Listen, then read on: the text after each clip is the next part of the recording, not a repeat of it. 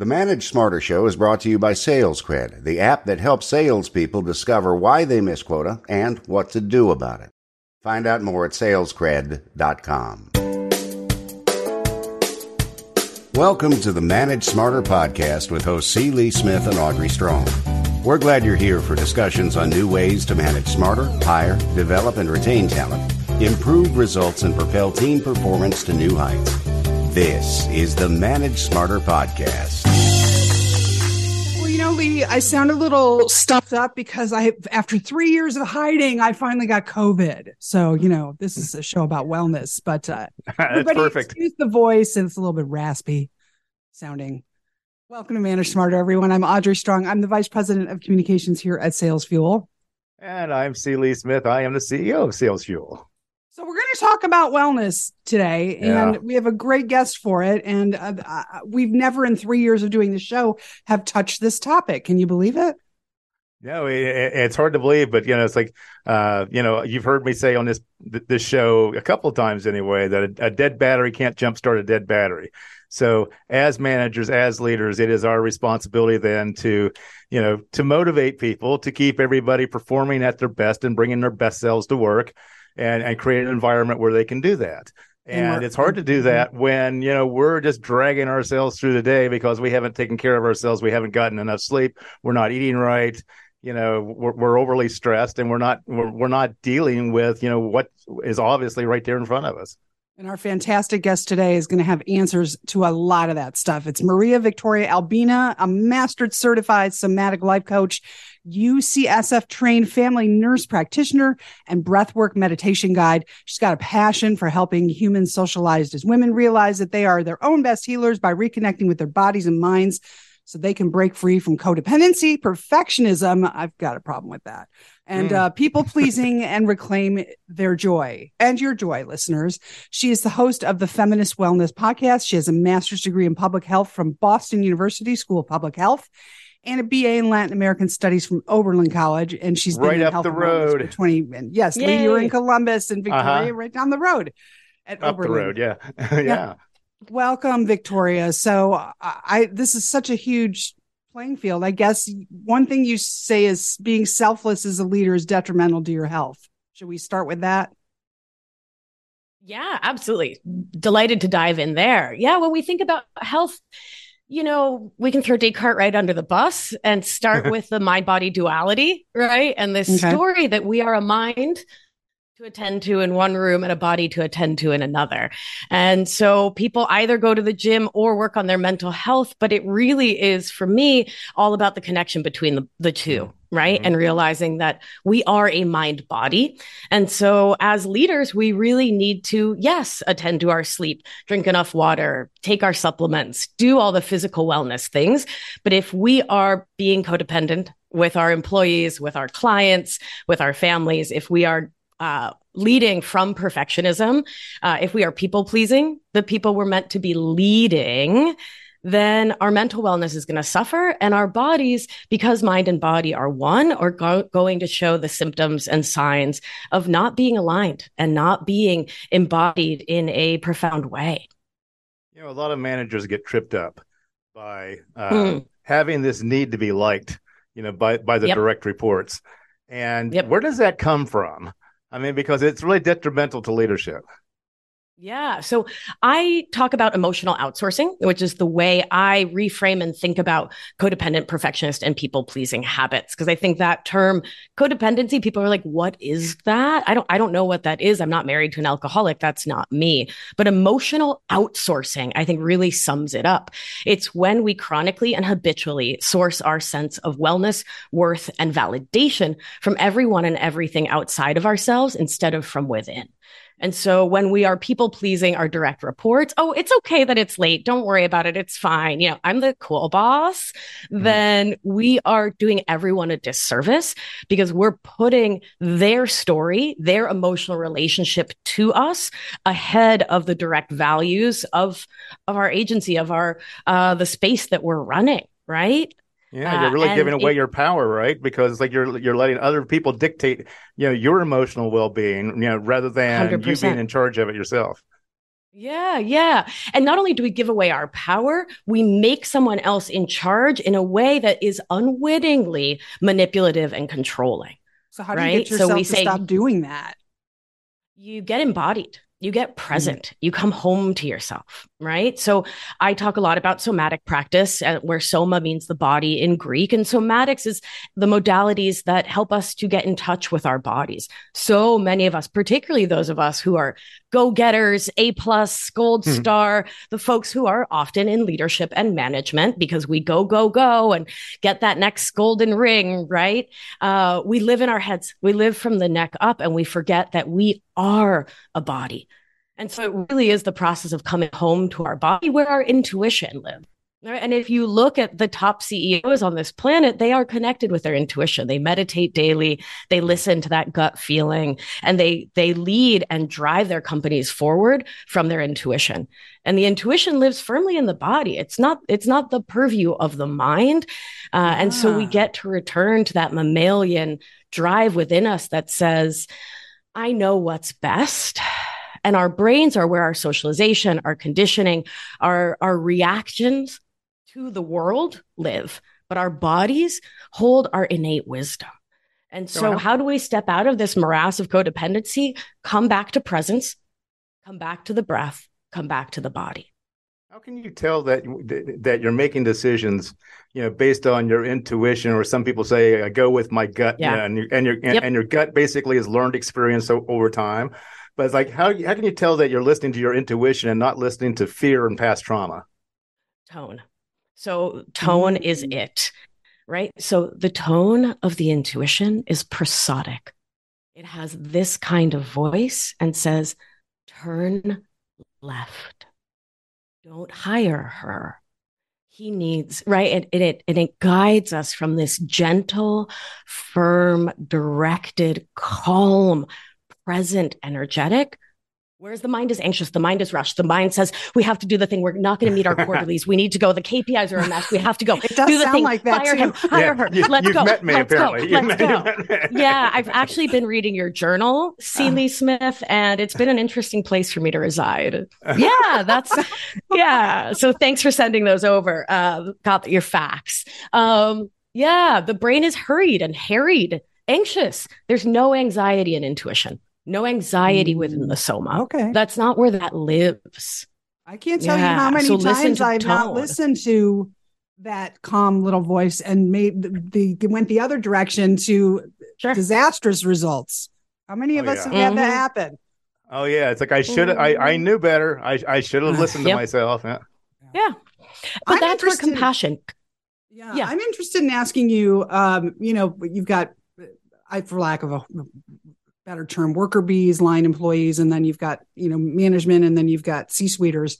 What are some of the specific, for this audience of listeners, the top physical signs that you are overstressed and burned out to look for? I know that you have a list of those. And so what's most common in the higher performance type A's?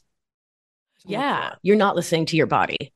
Mm-hmm. Yeah. So that revved up feeling of what's called sympathetic activation, when there's adrenaline, eventually cortisol, the stress hormones flowing through the body. That's when our nervous systems are dysregulated. We are being driven by fight or flight, thinking that there is a lion around every corner, and every KPI that's missed, every quarterly, income statement that's missed, every memo that doesn't arrive on time feels like death and doom, right? Even low-grade death and doom is a sign that we're not leading from what's called ventral vagal, which is the safe and social part of the nervous system, which is, because science, the only part of us that has full cognitive capacity. So when you are jacked up on adrenaline or collapsed in acetylcholine, which is called the dorsal vagal state, these are the states of the nervous system where we're trying to escape lions, right? It's evolutionary, right on the evolutionary savanna of life. These are incredibly old parts of our nervous system. They are not the most evolved. And they're important, right? They keep us from dying. They keep us from walking into traffic. They keep us, right? We smell fire, we run. We love them, right? We don't malign them, but we don't lead from there. When you're leading from anxious and revved up, or I don't know, what?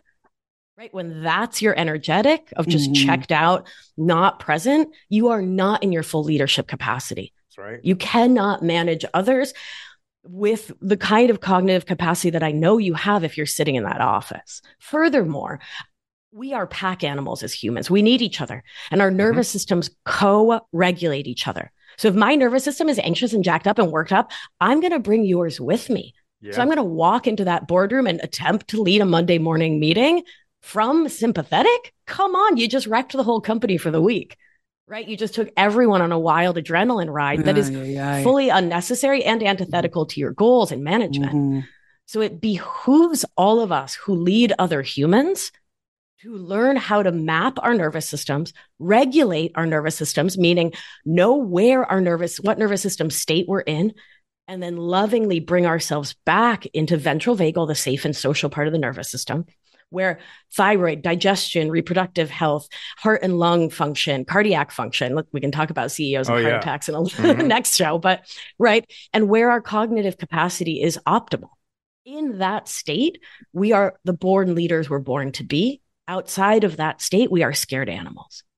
You know, when you're living in, when you're overusing that lizard brain, you know, it's like you're making decisions based off of fear and the fact that, is this person going to hurt me? Is this person going to make me look bad? It's like, what's my boss going to think if I do this? You know, if I make this decision, which in my gut is right, but like, it could come back on me and everything like that. Sure. You're making decisions based off of that rather than maybe I don't know, more holistic consideration of all the facts involved and using both your logic and your intuition. Does that make sense? Absolutely, 100%. And that's why my work leans, heavily on the somatic, the nervous system, but also on thought work, which is a framework that I teach my clients and teach on my show based on cognitive behavioral theory, in which we have to look at our mindset. So if you fear someone else disliking your choice more than you fear not listening to you, not being aligned with you, you will make the wrong choice. Because you will make a choice that's externalized. It's about someone else and their thoughts, their feelings, instead of you trusting you. And so that's what it comes down to be powerful leaders, to be managers, to lead the charge. We have to trust and believe in ourselves. And when we grow up in homes with emotional outsourcing, whether it is codependency, perfectionism, and people pleasing, that those systems lead us inherently by definition to distrust ourselves. Or abuse and trauma. So we need to come back. 1,000%. Yeah. I think of it as part and parcel. Stress, distress, and trauma are part and parcel of those systems. Absolutely. And so we learn to distrust ourselves because of course we do. Children cannot think they are wrong. That their caregiver is wrong, rather. That's a dangerous stance. The person who provides food, water, a shelter, gets me to school, or maybe not, but there's a warm bed, maybe. And then you become a teenager. Yes, then you go into the angst phase. Yeah. Yes. Sure. My parents are idiots. Yeah. Right. But what got coded in the nervous system, which takes its cues ages 0 to 7, is they cannot be wrong because that is dangerous. I am too small to escape lions alone. Every child knows that inherently. A spider can make a web without thinking about it. And a child knows, do not blame those who keep me from being eaten by lions. I must be wrong. I'm a mess up. Right. And so that lives subterranean within our nervous system. And someone says, oh, hey, you have a typo in paragraph 3 of your memo, and I'm not worthy of love. Yeah, that's how you can tell that AI didn't write it. A human being wrote it. So, Sure. Yeah. But we take what could be seen as a simple correction and we make it mean something wrong and bad about us. Right. There's something inherently wrong with us. And that's where the work is, right? These are very complicated issues, though, that are not going to be solved in a 20-minute podcast. But is there a simple, I mean, it's an amazing field that you're in, Victoria, with so many facets to this lens that we're holding up and looking at. It's kind of mind-blowing me. Is there a simple exercise you could do at your desk as a leader to try and recenter yourself when you start to feel like, at least you've done an amazing job describing what it feels like when you start to burn out and go to the edges. Right. Yeah. So The first step is to understand what ventral vagal feels like in your particular body. So what does safe and social feel like? And so we do this for most of us on the weekends or in the evening or on vacation. Take a moment when you're holding your dog's face and she's looking at you with pure love, or you're holding your baby or your best friend, right? You are in absolute chill, calm, everything's fine. Pause, mark that in your body. Oh, I feel like this light blue energy in my chest that lets me know I'm safe. Feel into it. Get vivid with the adjectives. Really mark it. And we get vivid with the adjectives because when we are in the felt experience and we name it, right? The color, the weight, the texture, the everything about it, the neocortex, the prefrontal cortex of the brain is what not the focus, the body is. Right. So these are those science tricks for this. There's a lot of science behind this that can sound a little woo. So we feel into safe and social. And from there, once we've really bookmarked that, we've really anchored ourselves in that, then we can start to explore the other two nervous system states: sympathetic, jacked up on adrenaline; dorsal, shut down, acetylcholine. Okay. When you find yourself starting to get revved up, oh, I'm leaving my anchor. I'm not feeling that light blue. I'm feeling kind of a raggedy, like, you're going to take your hand and put it out in front of your face, and you're going to tap your thumb to each of your fingers, and you're going to go so slowly you might want to explode. So you're going to tap your thumb to your first finger and go 1, your second finger 2, your ring finger 3, your pinky 4. You're going to come back pinky 4, ring 3, index 2, or whatever, second 1, 2, index 1. And you're going to keep counting 1 to 4, 4 to 1, and you're going to go super slowly. The slower you go and the more you mark it with your breath, with a breath in, long, slow out. 1, 2, 3, 4. You will bring your nervous system back down from sympathetic into ventral vagal. We do not make decisions, right? We don't talk to anyone. We shut the door, we put our phone off, and we breathe and we count. So what we're doing is we're giving the limbic system, the reptile brain, a job. It likes jobs. It thinks in yes and no, black and white, all and nothing. Give it a job, right? Without a job, it will continue to freak you the F out. Give it a job. The neocortex, the executive function part of the brain, likes problem solve. Right. And it will continue to call everything in your life a problem and will try to solve it unless you actively give it a puzzle. Yeah.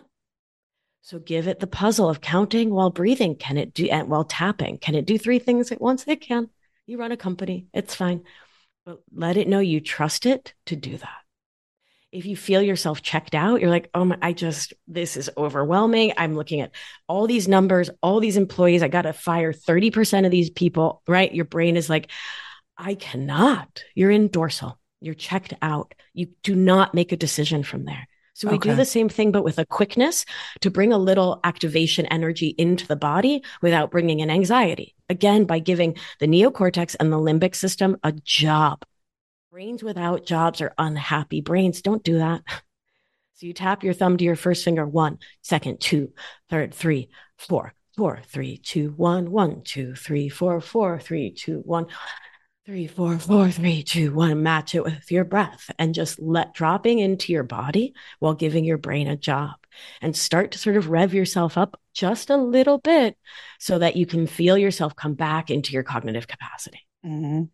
How can we use that Simple, when it's easy? How can we use that when it's bedtime?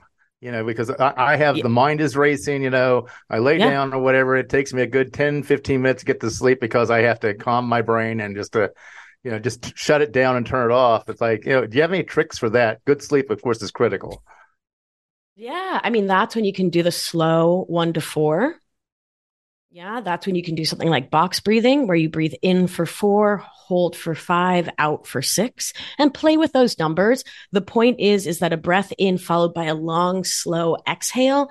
It's the long, slow exhale that relaxes autonomic nervous system. So if you think about a mammal being chased by a lion, you're not going to stop to be like, right? You might take deep breaths in so you can run faster. So deep breaths don't calm us. That is a misunderstanding of the science. It's the long, slow exhale. So really focusing on the exhale. But what I'll say is issues with sleep are morning issues. So the way you start the day is the way you end it. So if you're starting the day immediately grabbing your phone, right, immediately putting out fires, immediately giving your body dopamine with the blue light of your phone and getting on Instagram and scrolling and, responding to emails with that quickness, instead of letting your body come into the day slowly, that's how you're going to end the day too. Because for so many scientific reasons, everything from dopamine to adenosine, and because you've now marked the bed as the place of anxiety. And that's just simple neuroplasticity. That's Pavlovian. That's not complex science, right? I can get complex with adenosine and how that whole system works, but we all learn this in high school psychology, you don't need right? to go there. But I can nerd hard. Yeah. Hey, one of the things I'm experimenting with is like I'm trying to turn off notifications. Nobody ding, needs ding, ding, ding, ding. Yep. It's not only is it a distraction, but it ramps up my anxiety because I feel I need to look at it right away because it's taking my attention away from what I'm doing. It's like, is that a good plan? And is there anything else you could recommend that would use it with our technology get it in the way? Phones go on airplane mode overnight. Airplane mode or completely off, or even better yet, in another room. Get an old school alarm clock to wake you up in the morning. And I know people want their phone. What if something bad happens? If your great aunt Sally dies overnight, there's nothing you can do about it. Out at 3 a.m. or 8 a.m., same difference, right? Release yourself from needing to manage the entire world and everyone's problems and everyone's everything, and allow yourself to sleep. Also, in 2006, the World Health Organization told us that the radiation from our phones is dangerous and potentially carcinogenic, and not to sleep with a phone near your head. 2006. Oh God, and I do that. Sleeping with the phone, right? So let's stop it, right? For health, let's turn the phone really on airplane mode so it's not transducing, which do not disturb is not the same thing. It's still talking to a satellite all night. Off is even better. Off in the other room is the most best, right? Okay. If someone's like, well, I have kids, I split with my ex, I need to know, then put your phone on do not disturb so that only, your favorited contacts can come through, and put that in the other room with the ringer all the way up so that, sure, your aging parents, if they call or your kid calls, it rings, but no one else. And put it far enough so you can only hear it in case of emergency, but everything else goes off. Sleep is one of the greatest predictors of our health and wellness. We cannot move with ease and grace between these three nervous system states. We cannot pick our mindset with equanimity if we are not sleeping. It is one of the most vital parts of our life. And we put our codependent family obligation stories, we put our mindset of everyone needs me, right? Which comes from a desire to control the world, right? Which we can't actually do. We put that above one of the most basic tenets of our wellness. And it's time for us all to stop. My friend Jeffrey Gittimer likes to say, resign your position as custodian of the world. Oof. So powerful, right? There you go. Yeah, you don't need that job. That's a lousy job. It sucks. That's a lousy job. That sucks. And the pay is awful too. You know what? I've been meaning to talk to my union about that. The pay really sucks. Benefits, garbage. Oh my God. There's literally no vacation days, and your vacation days are spent worrying about the world that you cannot control. So now you know what to do. Yeah. So tonight, start. Well, your website is victoriaalbina.com and LinkedIn, Victoria Albina, and Facebook, Victoria Albina Wellness. Are you taking new clients right now? How do you want people to reach out to you?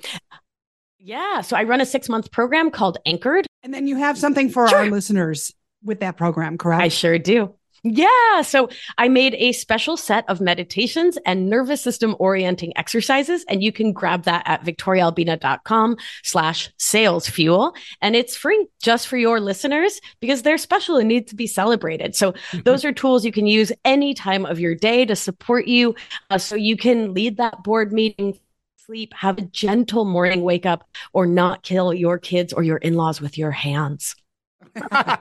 Or blunt objects. Or blunt. Blunt objects. Right. I mean, really, who looks good in an orange jumpsuit? Nobody. So no, nobody. Meditate instead. Orient your nervous system. It's a great idea. And they're free. Yes. No. Okay. Thanks, Victoria. Cutie. Thanks for being on the show. These are all great tips. Very interesting stuff. We appreciate it. Such a pleasure. Thanks for having me.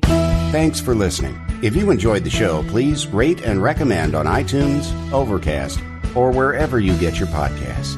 You can also get more great information at salesfuel.com.